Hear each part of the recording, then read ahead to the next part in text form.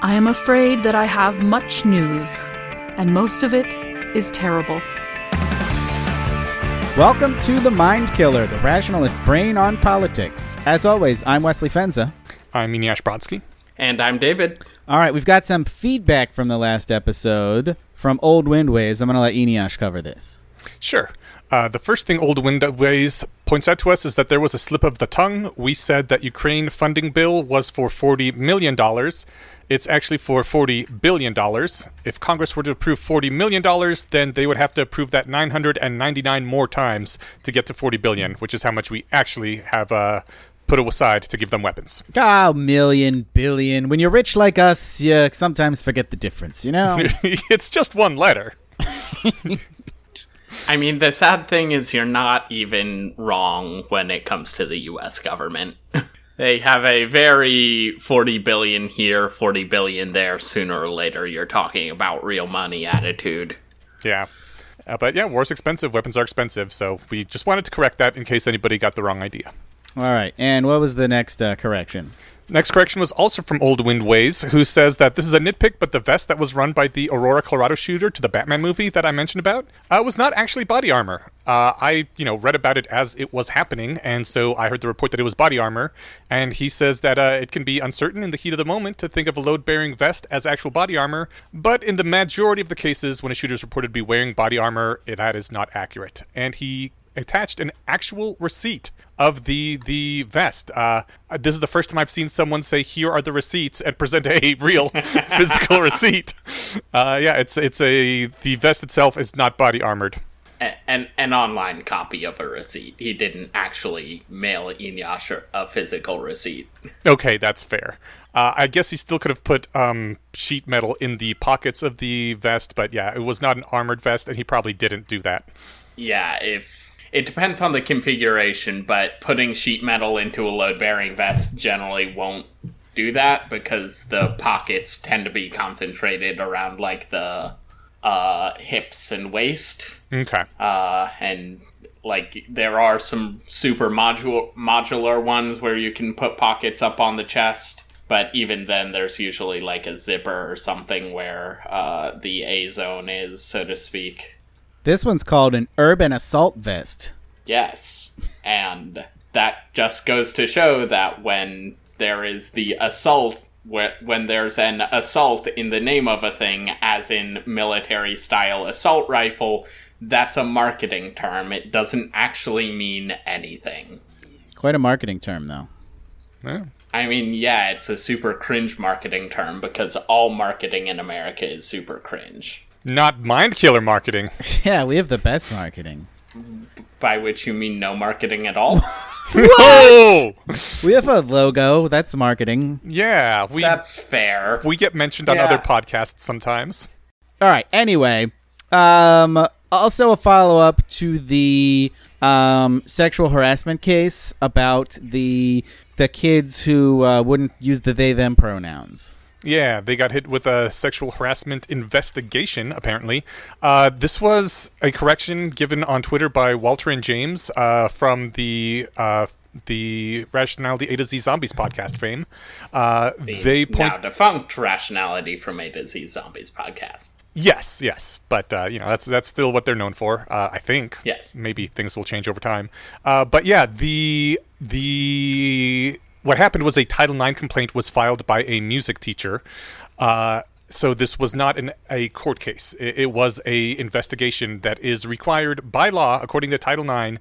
If a school wants to continue to get federal funding, then if anyone files a Title IX case, they have to immediately investigate it or risk losing that funding. But it was the school that filed the case, right? It was a music teacher? Does she count as the school, or does she count as, like, a nosy busybody? No, she's the school. All right, she's the agency. I don't know, like, what if an employee of mine filed a Title IX case? Would that be, the Bayesian or whoever? If David filed a Title IX case against me, would that be a mind killer thing that was done? No, because David's not an employee, because we don't pay him. I mean, why haven't we been paid, Wes? So now that you bring it up. Let's change the subject. If a school employee hits a kid, the school's liable for that. It's called agency. The school's responsible for the actions of their employees if they're acting within the scope of their employment. And filing a Title IX case is totally within the scope of their employment. So I think it's totally reasonable to blame the school for this. All right, I will bring that up to them. I don't have an opinion one way or the other.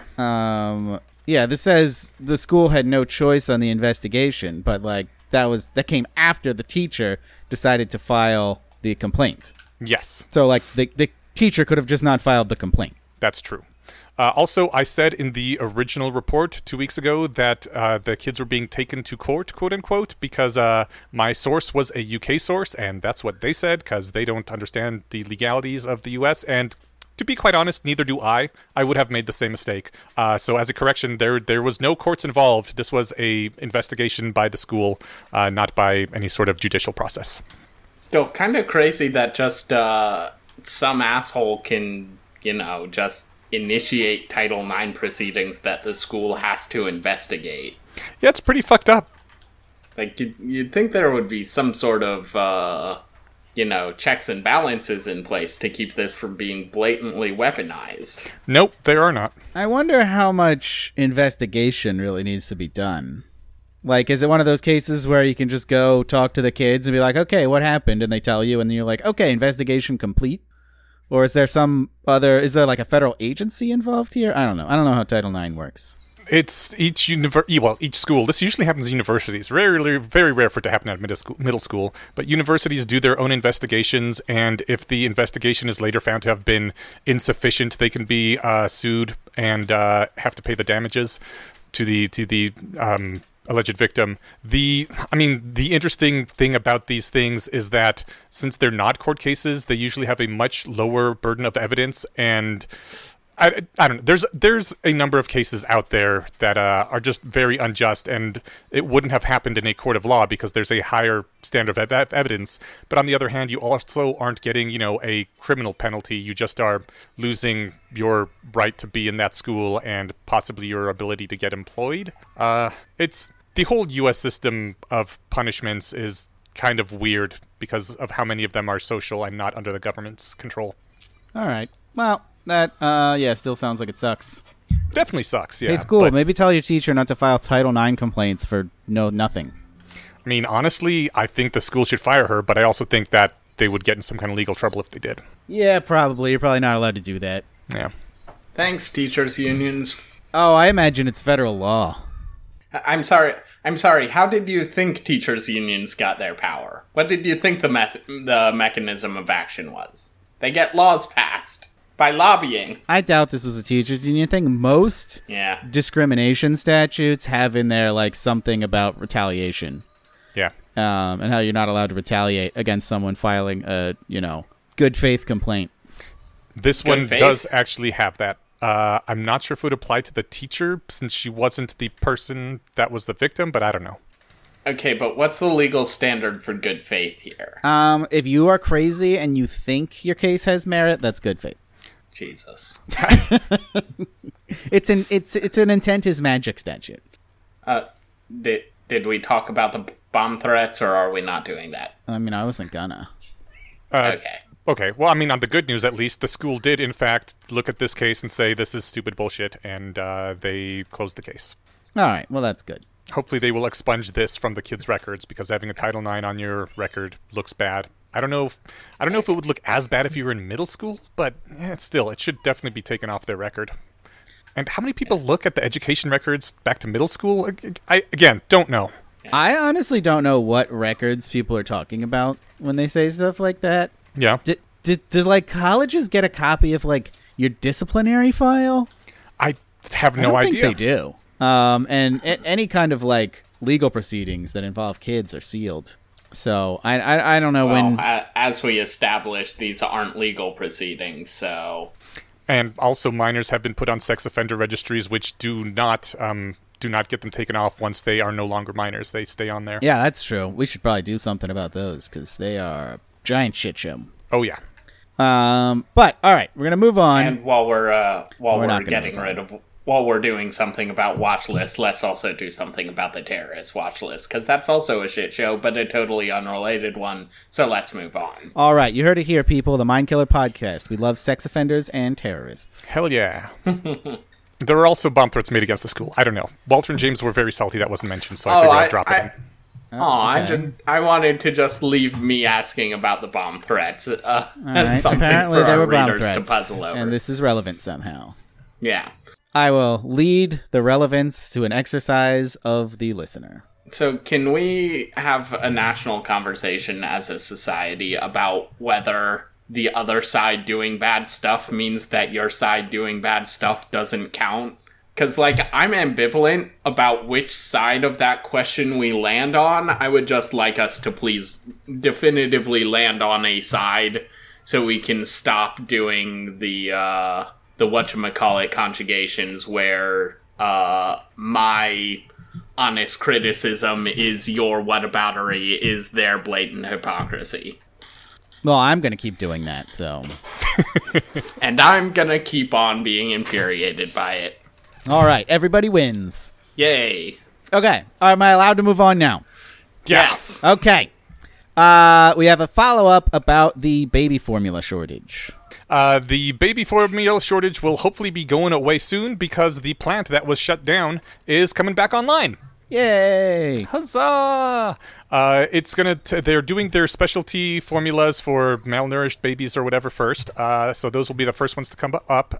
Probably be available in about 2 weeks, and then after that, Oh, that's a much better timeline than I'd been hearing. well, then for the more generic baby formula, it's going to be like 6 to 8 weeks. Yeah, that's fine though. Like, people have mostly been able to get that. It's the specialty ones that they were really running out of. Yeah.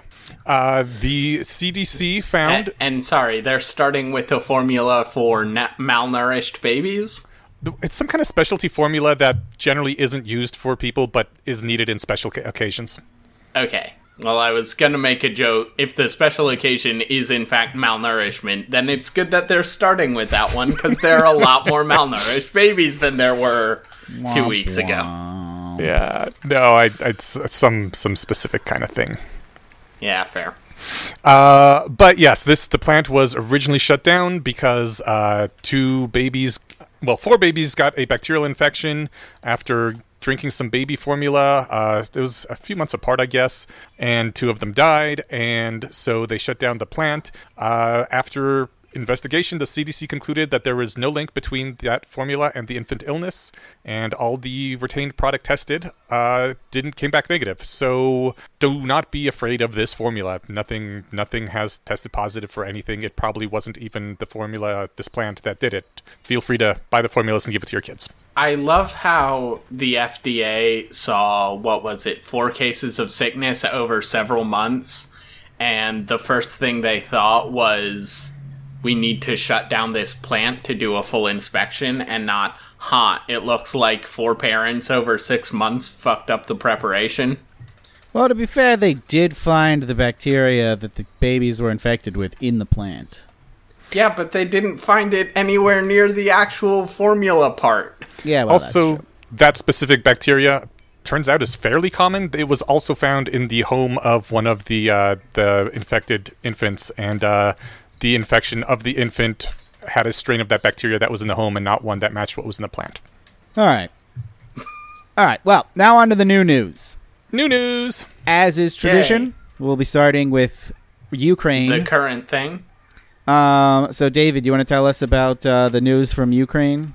Yeah, so Ukraine has mostly settled into a vaguely World War I style static defenses conflict.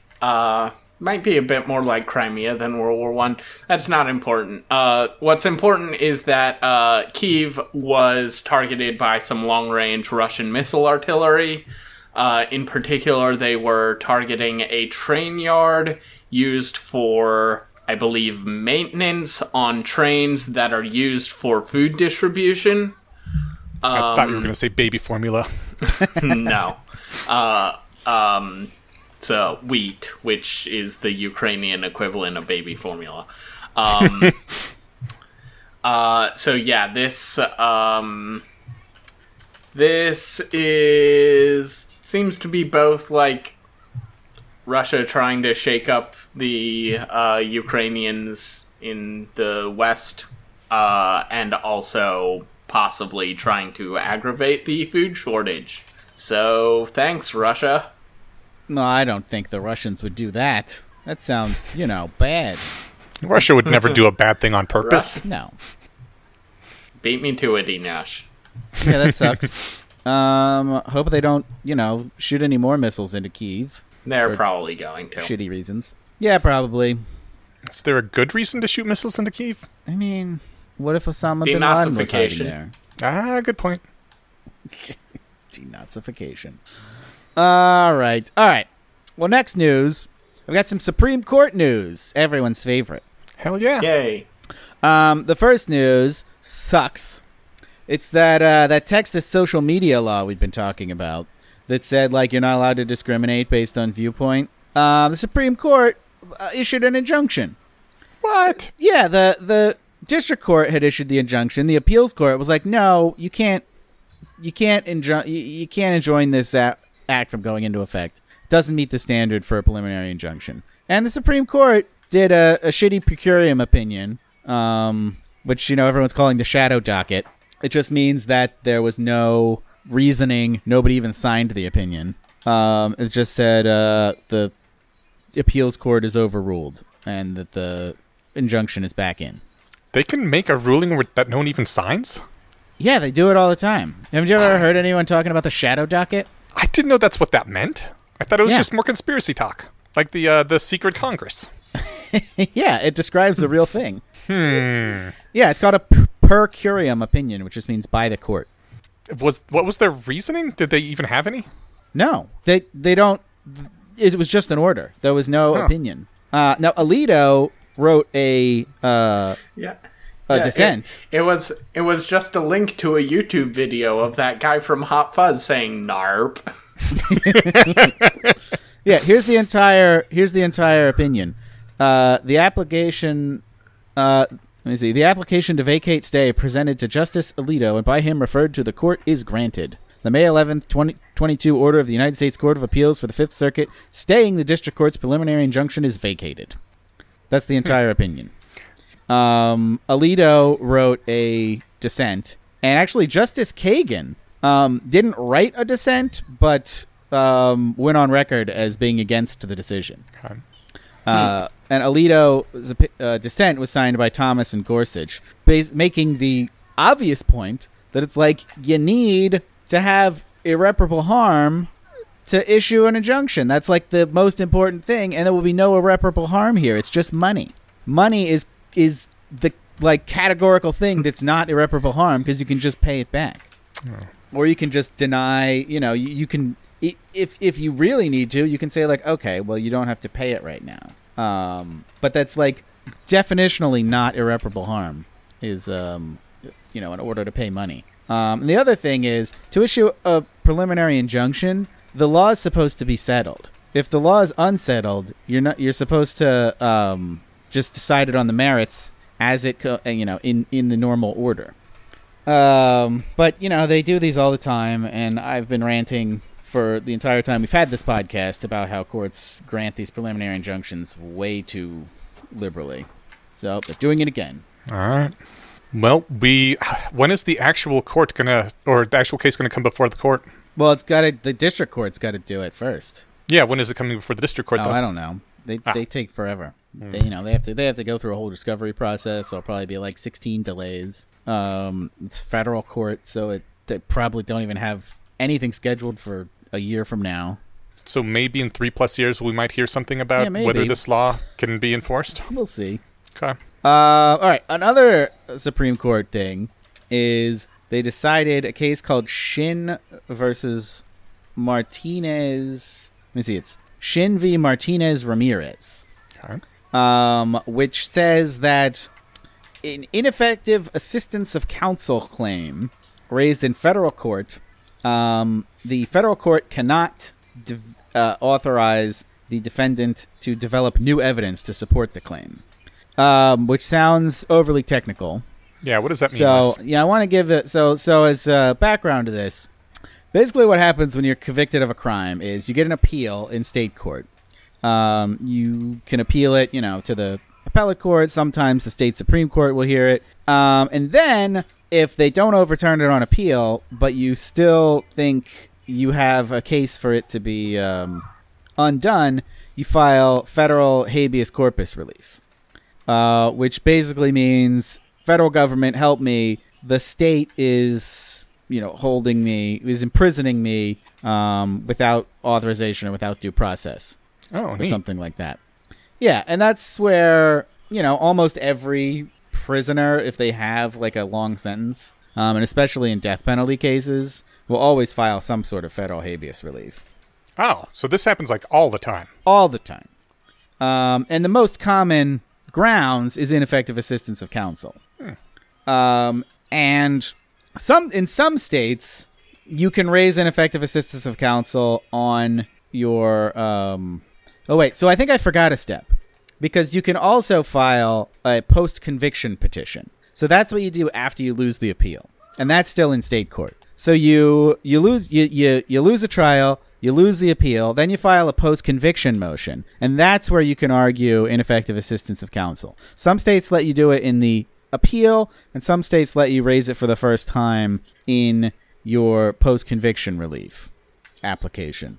And then when you lose that, then you can file the federal habeas petition.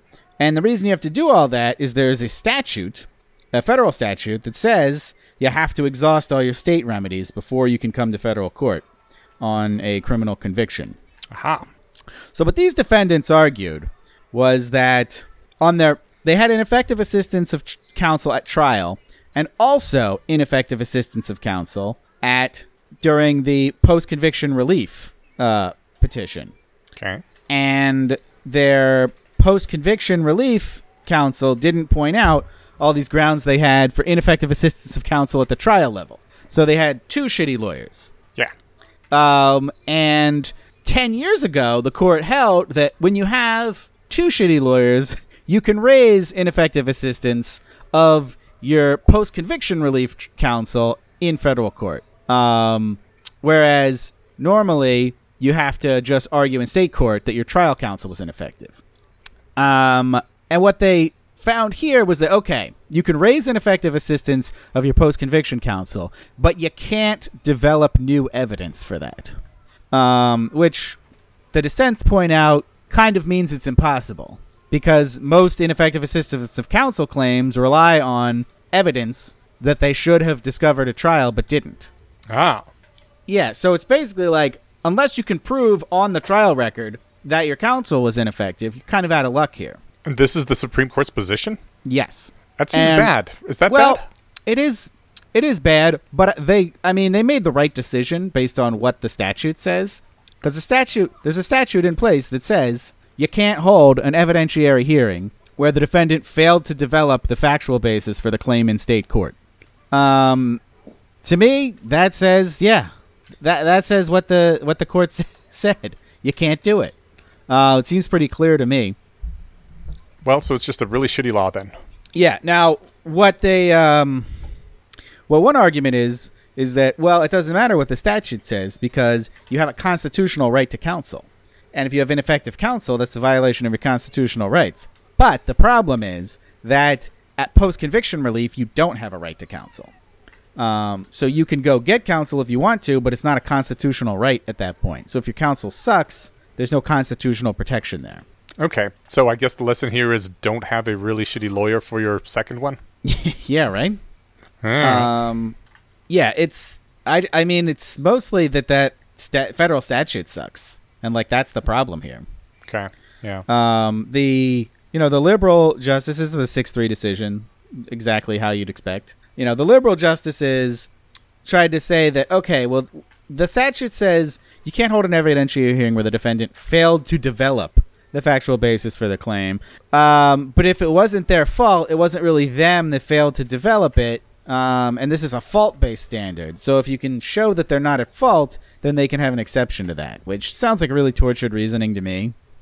It's I've talked here a bunch of times about how most legal reasoning at the Supreme Court level is motivated by the outcome they want. This seems obviously, like the liberals seem obviously motivated by that. The conservatives seem to be taking more of just a straightforward interpretation of what the statute says, but coming to a shitty conclusion.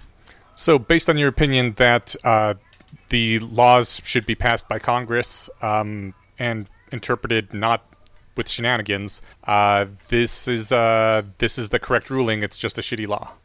Yeah, the outcome I would prefer here is to have like an actual due process right to be able to present evidence of your innocence somewhere. Okay, Because the effect of this ruling is that there is no forum you can go to say, like, look, there's this evidence that I'm innocent. It wasn't presented at trial, but I'm innocent. This shows it. I mean, I would like a right to bodily autonomy, but I don't got that either. Yeah. So that's what I mean. Like, so this case, like I said, I think the conservatives are right on the law, but I wish the law was different. Okay, yeah. All right, super lame. Yeah, super lame. So the upshot of this is innocent people will probably get executed. But, judicial economy. As always, this can be solved by giving more lawyers money. Adequately funding the court system.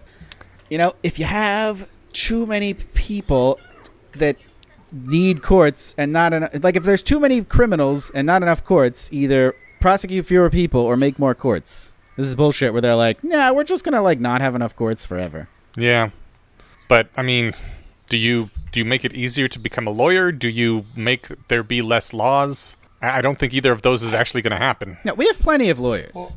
There's plenty of lawyers. We don't have enough courts. We don't have enough judges. Well, the judges come from the lawyer supply, right? Yeah, but like I said, the supply of lawyers is fine. Like, I went to law school with a ton of people who just couldn't find work. The bottleneck is downstream from average Joe becoming a lawyer. Okay. It's the lawyer to judge pipeline that's choked. Yeah. But also we could just have fewer laws. Can most people afford these lawyers? It's not a question of hiring lawyers, Enia. She said we need more judges. That's why everything's backed up. I'm constantly having to worry about judicial economy. All right, fair enough. So Inash, I think you're thinking about why are lawyers so expensive if there's so many lawyers, and that's just a totally different issue. Okay, like, that was what I was thinking. It's related, but that's because we're a cartel industry that makes sure our prices remain high. Yeah, what he said. But we can't change that. Then I'd make less money. We need to give lawyers more money. That's the solution. All right, next story. This is from David about a Greek oil tanker getting seized by Iran. This happened? Yeah, it happened. That doesn't sound good. It's not. It's super not good. So a lot of oil tankers fly a Greek flag because they are, Greek? Yeah, they have like some sort of cushy laws related to oil tankery. I feel like you say they fly a Greek flag. You mean they're Greek, right? Not that they're flying false flags. I mean they so like they're Greek, like all our corporations are from Delaware. Yeah, in that way, yes. Yeah, so similar sense. So like they're not built in Greece. They're not crewed by Greeks. They're not owned by Greek companies. But they have some sort of official affiliation with Greece. Yeah, basically they just fly. They pay Greece a fee, and Greece says, "Okay, yeah, you can fly our flag and operate under our maritime laws." So either Greece or the EU, I can't remember which, did something to irk Iran. It was something about like one of their It was probably having too much freedom. I hear they hate that. Yeah, I think this is important to the article.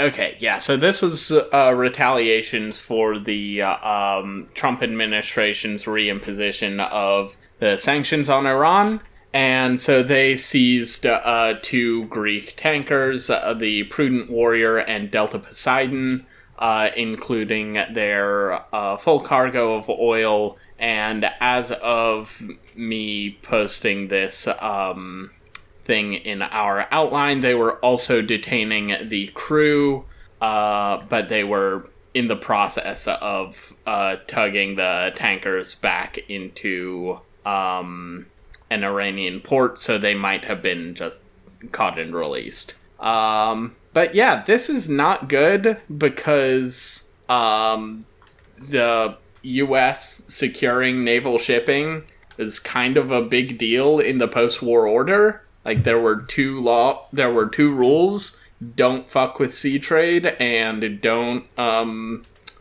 start wars of aggressive expansion. And in return, we would, secure free trade and stuff. And now both of those laws have been openly flouted, so I don't want to say that history is officially over quite yet, but resuming. I don't want to say history is resuming quite yet, but history is definitely looking good versus the end of history. So, yeah, that's not good. And a lot of shipped Middle Eastern oil goes to China, which is massively energy insecure. And between that shipping becoming much less secure and their blitheringly stupid food policies, I have to unfortunately predict that there's probably going to be 500 million dead Chinese within 5 years. Holy shit! Wait, how? Yeah. What kind of odds? Even odds. Oh my god, dude. Yeah. I'll take that bet. Okay. But it looks like what happened was that Greece seized an Iranian oil tanker at the request of the United States, because apparently part of the sanctions we have on Iran are that they're not allowed to sell oil. Yes, that checks out. Yeah, so this was in retaliation for that, which, more of a tit-for-tat thing. Rather than open piracy. Now, Greece's foreign ministry said in a statement that Iran's actions on Friday were tantamount to acts of piracy. So, it's not piracy. I think Greece has a vested interest in making people think that it is piracy. Yeah, I would too. Yeah, I mean, call it what you want. It's shipping insecurity, and that's bad, to use the technical term. Was it not shipping insecurity, though, when the U.S. told Greece to grab one of Iran's tankers? No, because everyone knows the U.S. can do whatever it wants. Oh, well. So it is shipping insecurity. It's just shipping insecurity within expected post-war parameters. Now, when the United States steals ships, that's shipping security. We're providing security. Well, it's hard to argue with that logic. Yeah. How much are you guys betting on this? $100 million.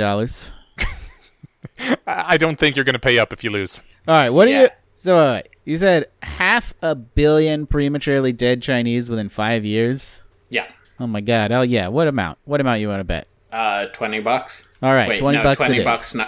Wait, hang on. $20 is going to be completely worthless in 5 years. $20 indexed to inflation.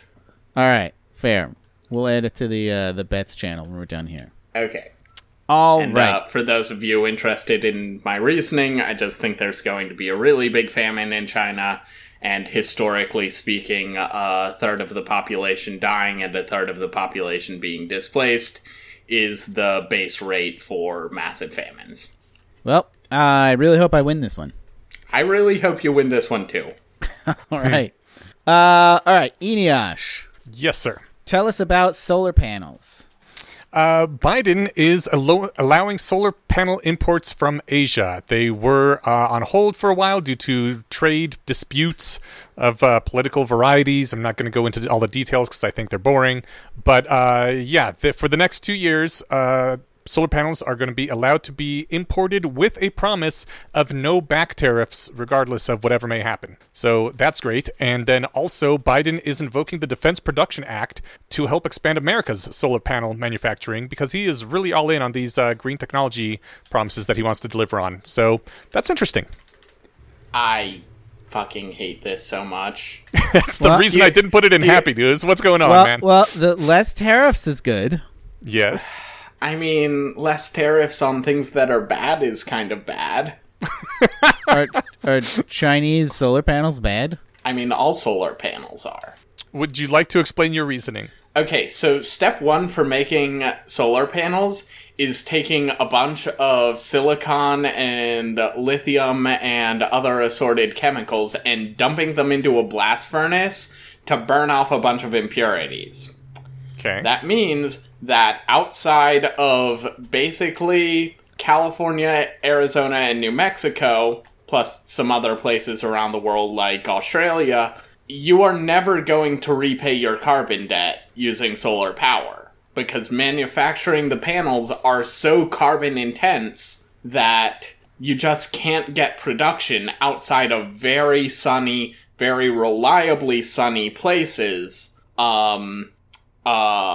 just because the initial production is so dirty. Even on the terms of the, green renewable power movement's own goals, solar power is a catastrophe. Okay, so first of all, they might be going to those really sunny places, but even if they aren't, one could argue that this is an investment.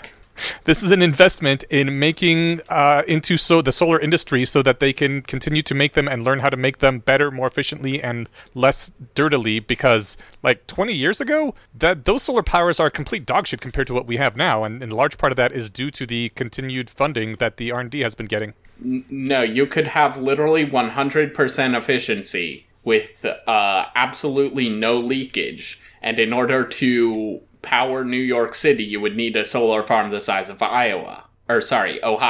I'm cool using Ohio for that. But you also are learning how to make them less dirtily over time. And yeah, as Wes says, Ohio would probably be better put to that use anyway. So, Ohio grows a lot of food. And B, you can't get around, needing pure silicon and lithium and so on to make solar panels, and dumping it in a blast furnace is a pretty old technology, and I figure if we were going to come up with a better method that didn't involve literal nanotechnology, we'd have done it by now. I don't know. You can say that about a lot of things, and yet tech still keeps getting better. Also, by Asia, I assume you mean China, and it's primarily China is not going to be doing any sort of investment in green tech besides just making the stuff. They're not going to be trying to make it cleaner because it's China, and also they're going to be having their own civilizational collapse-related difficulties in the next years. Well, the defense of the U.S. invoked, what was the act again? Defense Production Act. Yeah, that is specifically going to U.S. manufacturers. They would be doing the R&D, I assume. That's fair. I kind of want whoever reminded people that the Defense Production I kind of want the people who reminded everyone that the Defense Production Act exists put up against the wall, because, for God's sake, if this is our new solution to everything, then we're doomed. But I believe it was COVID. No, just make them do it. Just make all the companies make whatever we want. It's a great... That's never gone wrong. Yeah. Why else will we pass that law? Yeah, David. Look, David, if you don't like command economies, maybe you should go move to some socialist country. I know you guys are joking, but even adjusting for that, I'm still very angry. Aww. Not at you guys, just at America. Yeah. Yeah, so I'm skeptical of those numbers that you gave. I'll look it up. We'll talk about it on the Discord. I googled it and did find something claiming that solar panels made in China are twice as dirty as ones made elsewhere. Oh yeah, I don't doubt that it is improvable in principle. I don't think you can improve it that much, but you can't improve it enough that it'll be environmentally, let alone economically efficient to provide solar power to New York. But I can't remember how I was going to finish that. There were 6 countries that were named. One of them was China. I don't know how big of a percentage they are. Also, I'm mostly just mad about this because carbon-free power is a solved problem, and Biden is just too much of a child of the anti-nuclear 70s to just, authorize the solving of the problem.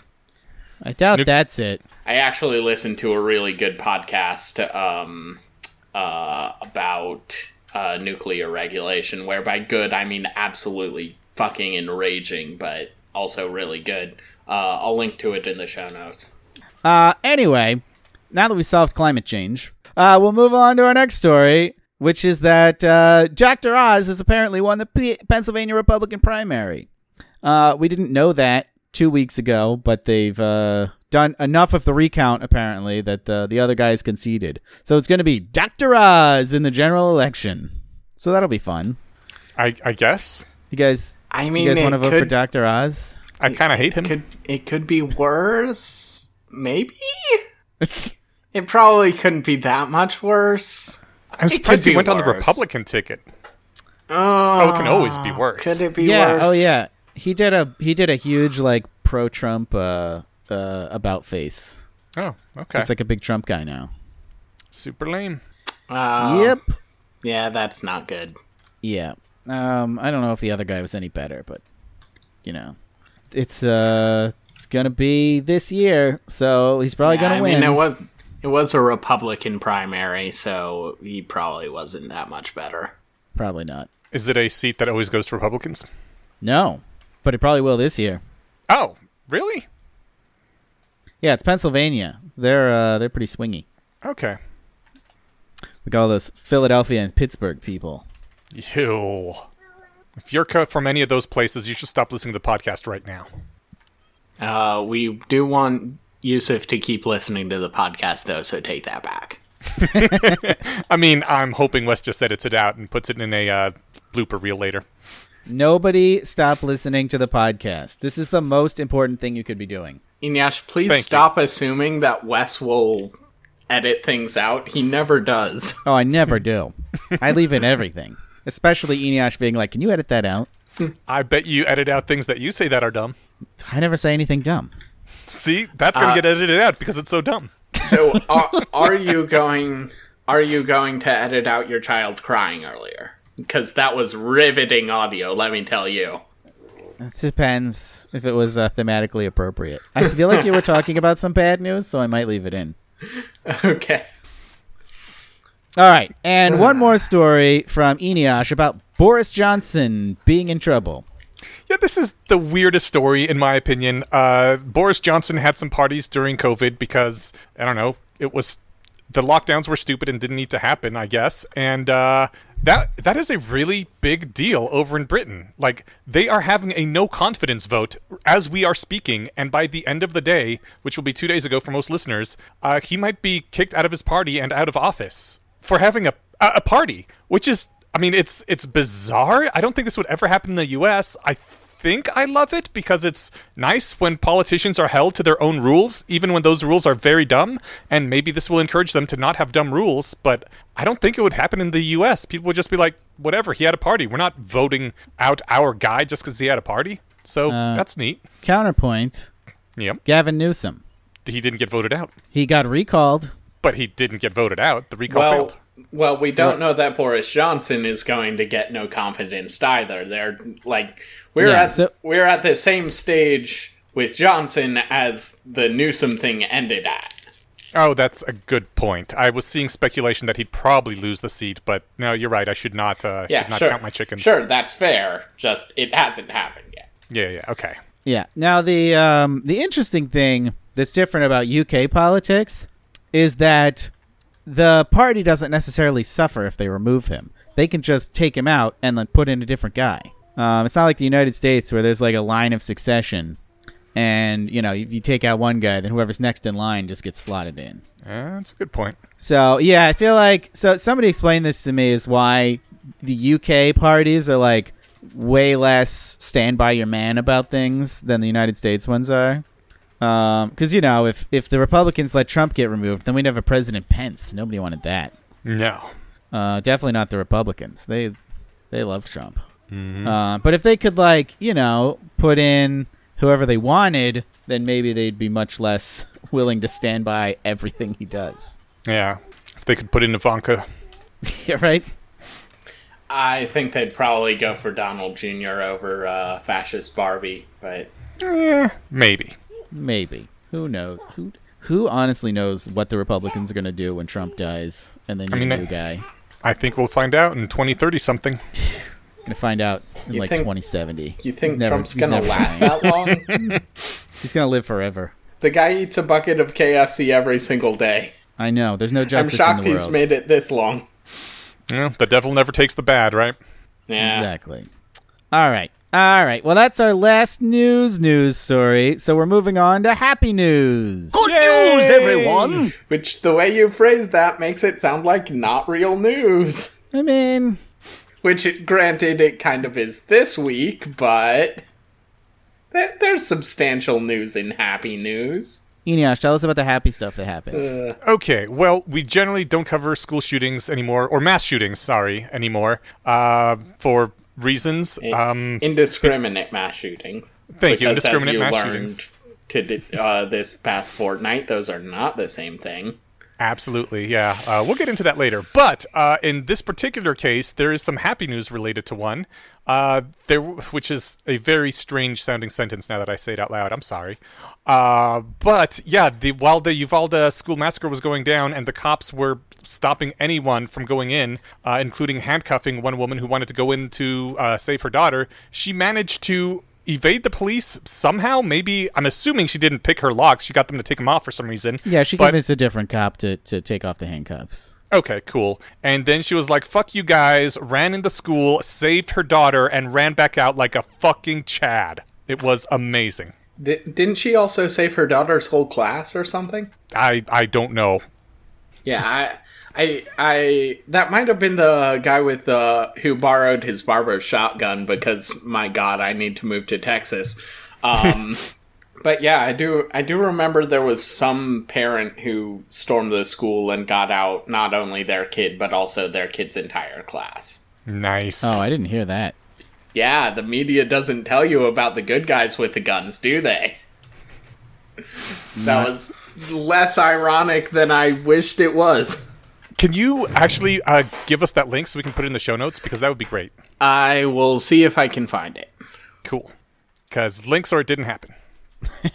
Also, is it Uvalde or Uvalda?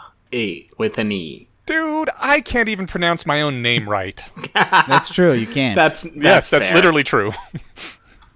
All right, next story. Hotels in space. Yeah, there's a company that's making a hotel that is in space. In theory. In theory, yeah. I guess they haven't actually started this process yet. But a company called Orbital Assembly Corporation is working on making the first commercial space station. It's supposedly going to be supplied by an extraterrestrial cruise liner, and it's going to be one of those cool floating spinning hub wheels so that it has artificial gravity. They got a team of NASA people working on it right now, and they say that they are going to be having it ready in 2025 or starting production in 2025. I think they said starting in 2025. Yeah, I misread that. All right, so Mindkiller 10th anniversary episode recorded from the Space Hotel. Oh, fuck yeah, dude. All right, get those subscriptions in, people. Aren't we already... It's probably going to be expensive. Aren't we coming up on our second anniversary? We already had our second anniversary. Yeah, so we had that a minute ago. We got less than 8 years now to get enough money to go to the Space Hotel? I mean, they have less than 8 years to build the Space Hotel. We'll see who accomplishes what. Awesome. All right. And that brings us to troop deployments. I'm willing to put wave after wave of men at your disposal. As we all know, politics is the mind killer and arguments are soldiers. So in that spirit, we ask each of our hosts to send out a soldier onto the battlefield each episode. And as always, we'll start with David. There are a lot of things which annoy me about modern political discourse. A lot of things. So many things. But there's one in particular which I'd like to talk about today because rationalist and rationalist-adjacent people in particular are very susceptible to it. Namely, anything which they can pattern match to the literary genre of conspiracy theory gets dismissed out of hand.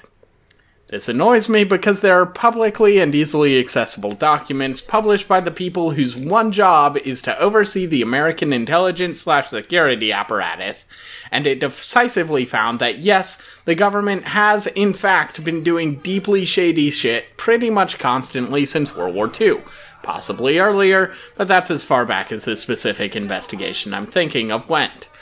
The report in particular that I'm thinking of right now is called the Report of the Senate Select Committee to Study Governmental Operations with Respect to Intelligence Activities, colloquially known as the Church Committee Report. You can just Google it, all the way down to the .gov domain. The link is in the show notes. And that's just about one specific instance of malicious and directed actions of the U.S. government targeting U.S. citizens, namely Operation Mockingbird, where the CIA, under orders from President Kennedy, wiretapped journalists preparing to publish embarrassing information, spied on anti-war activists, and, oh yeah, also abused the power they'd been given for personal benefit.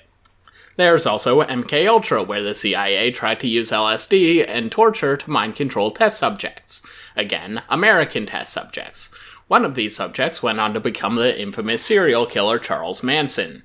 Or the Tuskegee syphilis experiments, where black American syphilis was left untreated so public health authorities could study the progression of the disease. Or Operation Fast and Furious, where the ATF gave guns to Mexican drug cartels for reasons. Or PRISM, the NSA's domestic surveillance program, which was revealed by Edward Snowden. Or the Ruby Ridge incident, where the ATF entrapped the Weaver family and then murdered many of them, including an unarmed woman and the baby she was holding at the time. Or, to take an example so recent we covered it on this podcast, the Gretchen Whitmer kidnapping plot, which was more or less some stoned redneck shit-talking, while separately but in the same room, some FBI agents planned to kidnap a governor.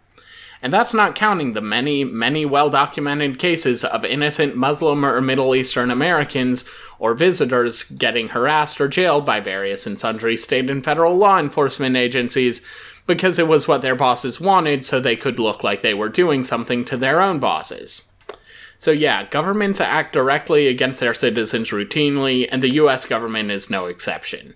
Any individual case of something going terribly wrong may or may not be the result of this sort of public choice conspiracy, or sometimes just actual conspiracies, but if you're going to argue against that position, then please bring better arguments, but that's a conspiracy theory. If you reflexively reject any sort of conspiracy theory on no better grounds than pattern matching their literary genres to the same general bucket as QAnon and lizard people, you're not paying attention.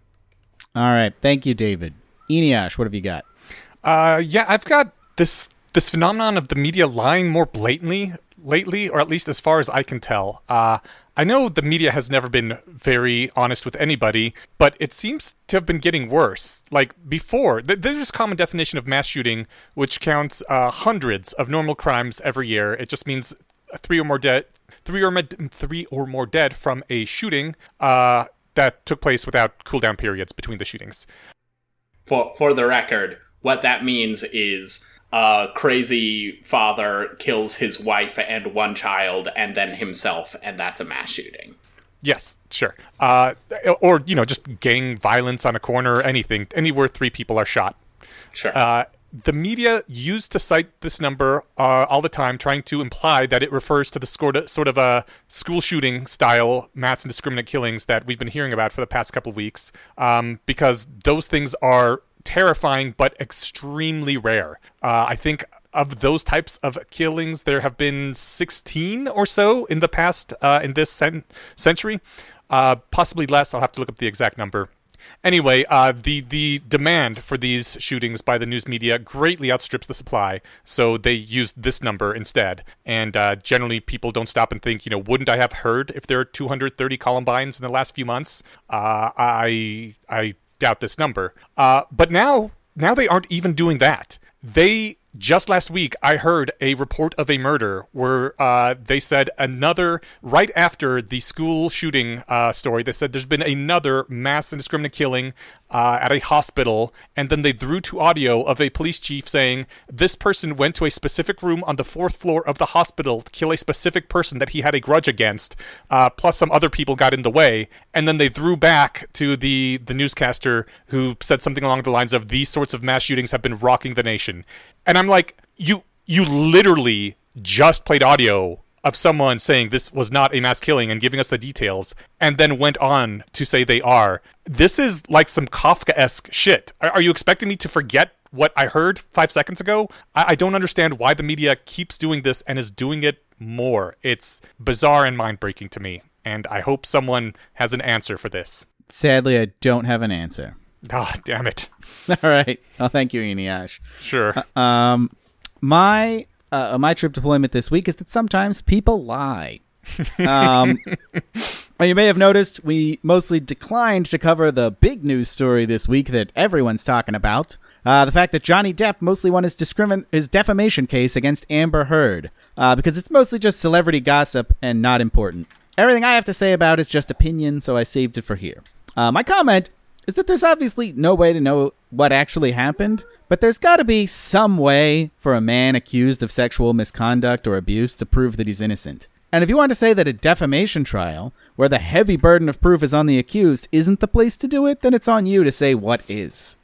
Now, poll results show that most people accept the results of the trial, but elite media reaction to this has been to claim that the justice system is a farce that failed spectacularly in this case, which presupposes that Amber Heard's allegations were true. But the jury disagreed.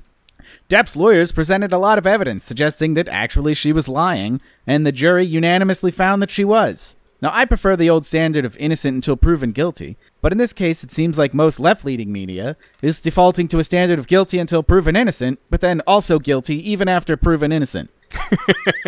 Now, the people upset by this are mostly relying on priors that most allegations of abuse are true, but those priors are questionable at best. People love sharing statistics about how rarely such allegations are false, but those statistics are either made up or based on seriously flawed studies. Most studies looking at false allegations only look at what gets reported to police, which itself is a small fraction of all allegations, and probably disproportionately strong ones, and then count all allegations as true unless they've been proven to be false by demonstrable evidence or recanting by the alleged victim.